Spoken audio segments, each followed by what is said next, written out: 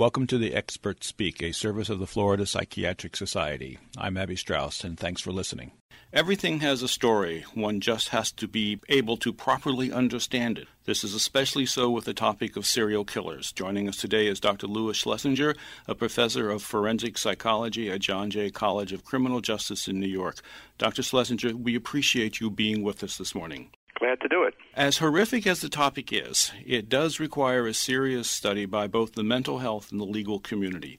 The whole notion of the serial killer is something that is very scary, has a malignant quality, and also a tantalizing curiosity as well. There is also a ritualistic, out-of-control, and sometimes sexual quality to it. But let's begin with a definition that is actually a question. Are there subtypes of killers? Is the profile, the best-known profile of a serial killer, different than someone who kills and may torture, mutilate, or rape a series of people for money or political purposes? Are these two different types of people? Well, let me start with some basic definitions. Please. Serial killer generally means killing people in a series, but the subtypes that are most important is the sexual serial murderer, those who kill in a repetitive, compulsive manner as a result of sexual drives. To say it another way, their killing is part of their sexual arousal pattern. The violence itself is eroticized, and that's the most prevalent type of serial killer, the type everyone is most concerned about. Examples are Ted Bundy and BTK and the Boston Strangler and so on.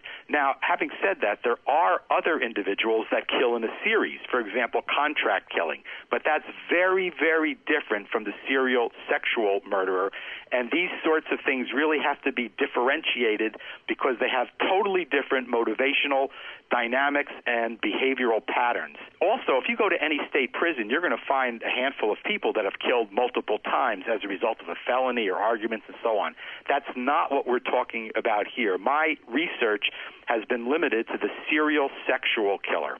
And that is exactly the perfect segue into a recent article in which you looked at some of the characteristics, the traditional characteristics of what the serial sexual killer left behind in terms of signatures. But I have a question for you before we get to that. Is there a particular quality, a known psychological background that leads someone to becoming a serial sexual killer? Do we have enough information about that? Well, we have some information. Let me answer it this way. 30 years ago, I wrote a book, Psychopathology of Homicide, with Eugene Revich, my colleague and psychiatrist, and we offered a displaced matricide theory of serial sexual murder, meaning that the person is symbolically killing his mother. It was consistent with psychoanalytic theory at the time, and it sounded correct by examining a number of cases, but with 30 years more experience, that is simply incorrect. I think the best way to understand the etiology of this problem is looking at it from a biopsychosocial perspective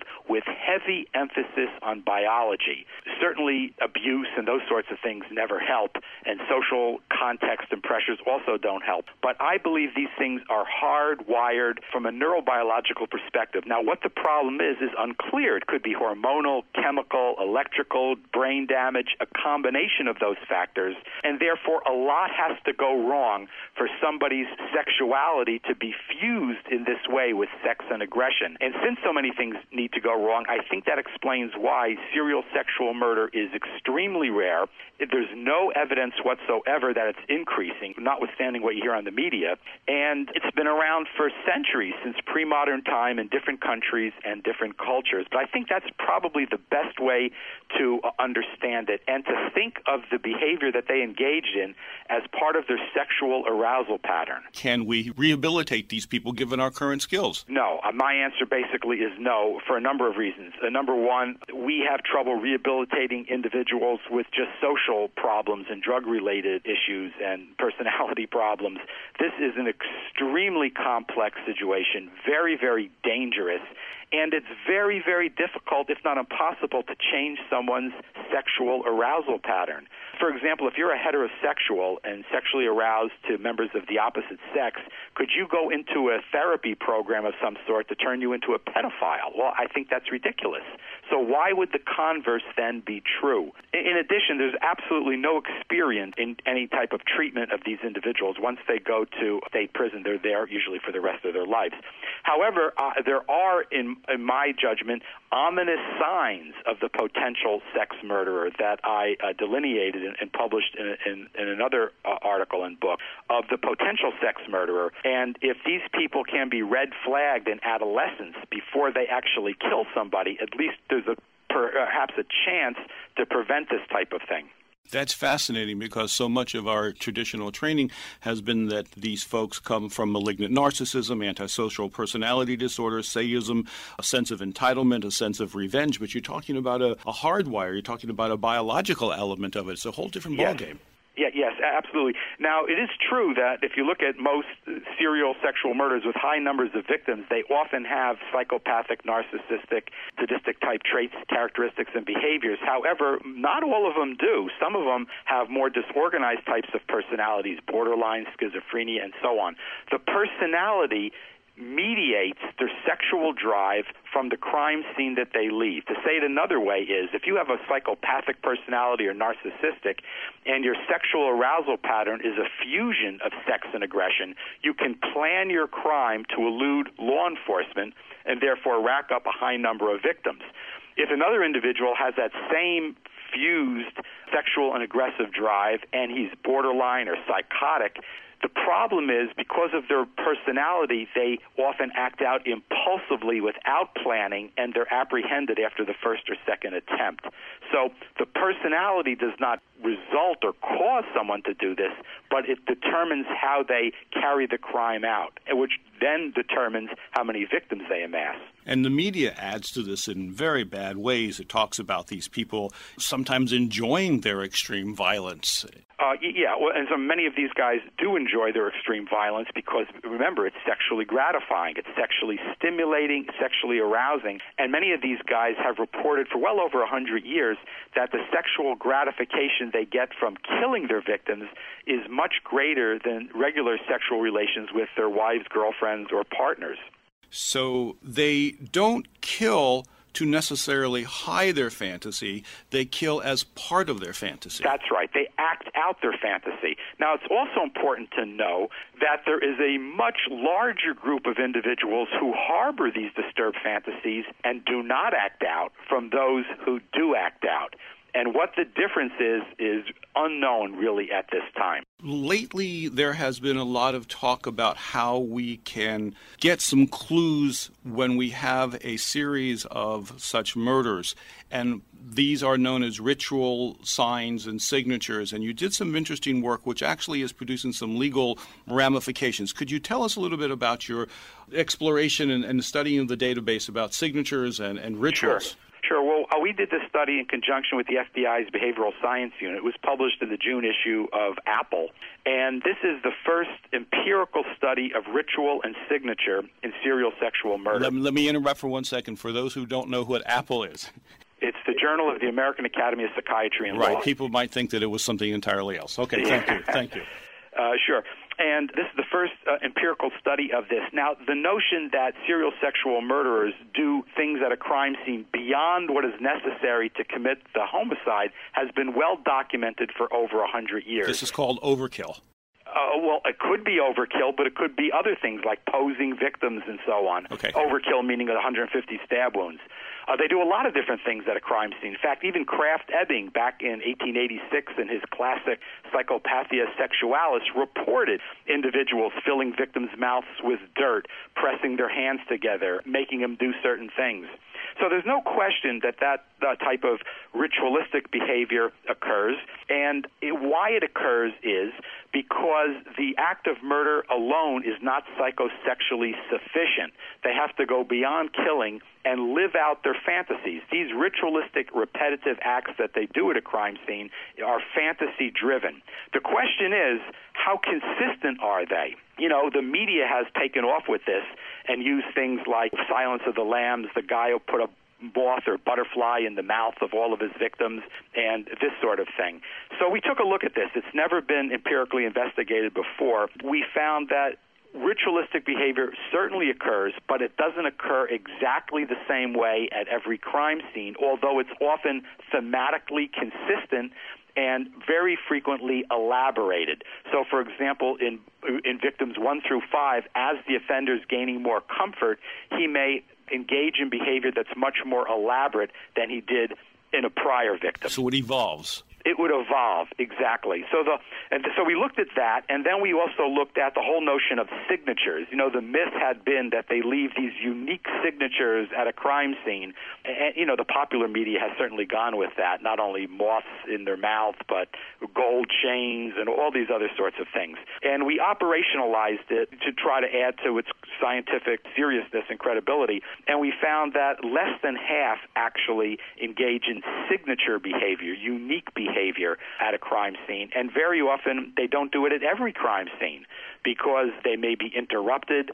Someone may ring the doorbell, or the victim may attack the person, and then he has to gain control of the situation. So the crime scenes of serial sexual murders are much, much more complex than the movies would have you realize.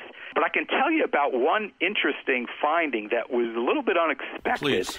And probably our most significant finding, and that is the whole notion of experiment, what we call experimentation at a crime scene. If you have 5 murders, let's say, and the bodies are just dumped, let's say naked, but no particular positioning or insertions and so on, but one victim, let's say victim number 3 or 4, is done in a very, very different way, such as a case I had in Illinois where there was 5 victims dumped, but one woman was her legs were spread open and her vagina was cut out in a very meticulous manner, to the extent that the police initially thought a surgeon may have done this. It wasn't hacked. I mean, it was done with a scalpel, it turns out. And so when you look at this, an inexperienced investigator, inexperienced in this particular area, would look at it and say, that has to be somebody different, because it's so strange that someone would take the time to cut their vagina out and the other 4 just dump them. The truth is that is very, very typical. We found in 70%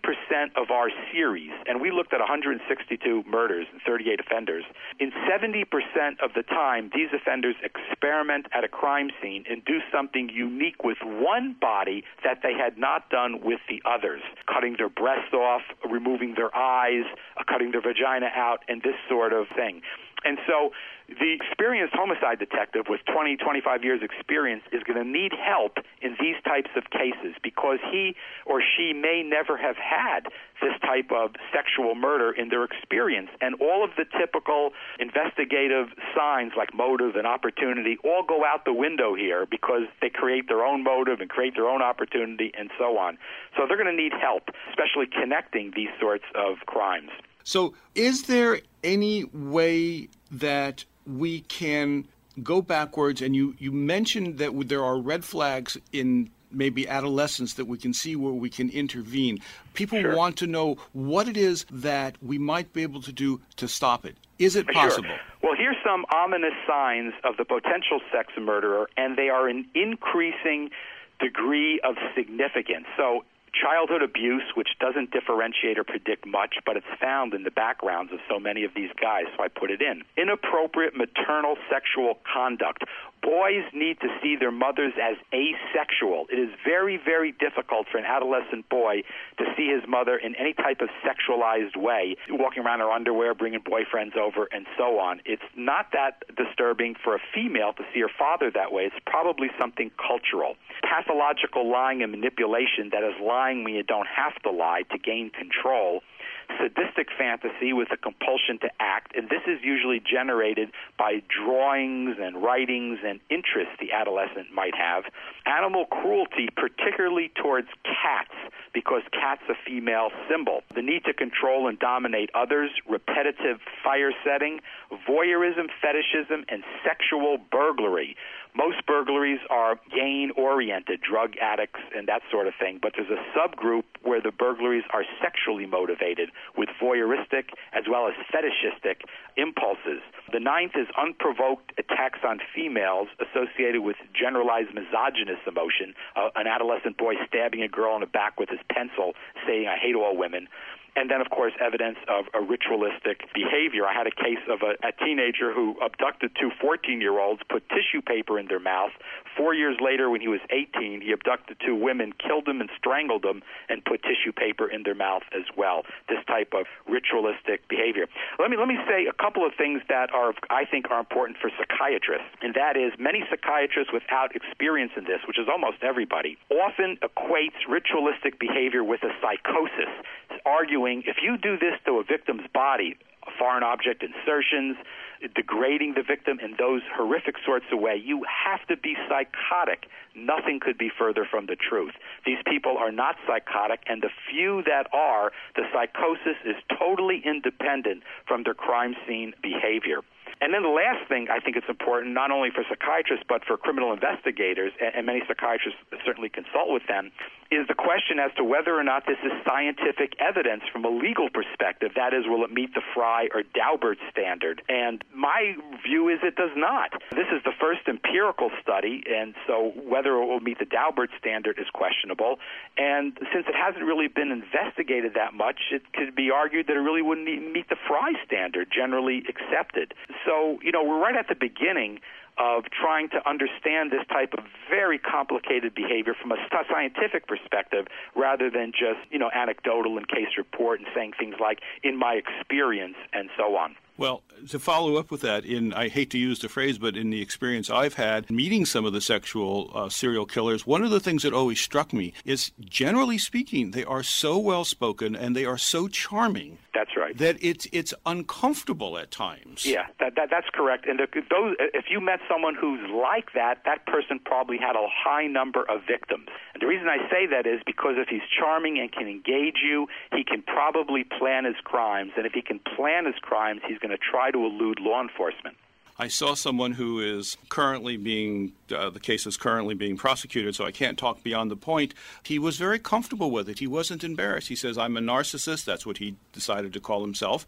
And he was very comfortable with it. He says it released the tension. And when I asked him about that, I said, tell me what the tension is. Because I agree with you, sir. He was not psychotic in the slightest way. That's right. But he said it just took away my tension. So my question to him was, why couldn't you find a tension release somewhere else in life with something not as violent? Really couldn't give me an answer. Well, some of them do through masturbation, because remember, the tension, this is sexual tension. Many people have sexual fantasies that they tell nobody about and don't act it out. These guys do act it out, and I think that your patient is quite correct.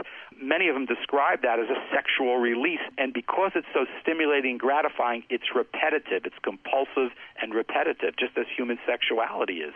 Is there any sense then, if we were to put these people on Lupron, the males, to reduce their sex drive, or any of the antidepressants that would reduce their sex drive, that this in any manner could help? Do we have any evidence to that effect? There's none of that has actually ever been tried with any significant at all, except for a case here and there. These things have been tried with sex offenders in general, rapists and so on, the chemical castration studies.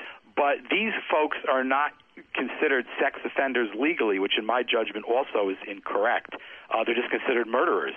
And so there's no experience in any of that. Antidepressants certainly have been used and accomplished very little in getting at the problem here. And also, it's generally after the fact by the time we get to put our hands on them. It's always after the fact, but always remember also, in a large percentage of the cases that have acted out this way, they've seen mental health professionals sometime in their past, usually for unrelated issues, and they're not recognized as such because, unfortunately, dangerousness and psychosis are often equated incorrectly. And so if you have somebody who's bright, verbal, articulate, as your guy was, a mental health person could say, he seems pretty much intact, doesn't seem that dangerous to me, and nothing could be further from the truth. And one of the other problems, which is something many of us discuss all the time, is that when they see a psychiatrist, it's usually for a very short period of time based on a very narrow presentation of some symptoms, and then it's treated with some medication, and that's it. Exactly. That's absolutely correct. They don't get into it. Very interesting. Dr. Louis Schlesinger is a professor of forensic psychology at John Jay College of Criminal Justice in New York. We've been talking about the aspects, insights, what's been learned, what need yet to be learned about serial sexual killers. Dr. Schlesinger, thank you so much. This has been very interesting. Thank you.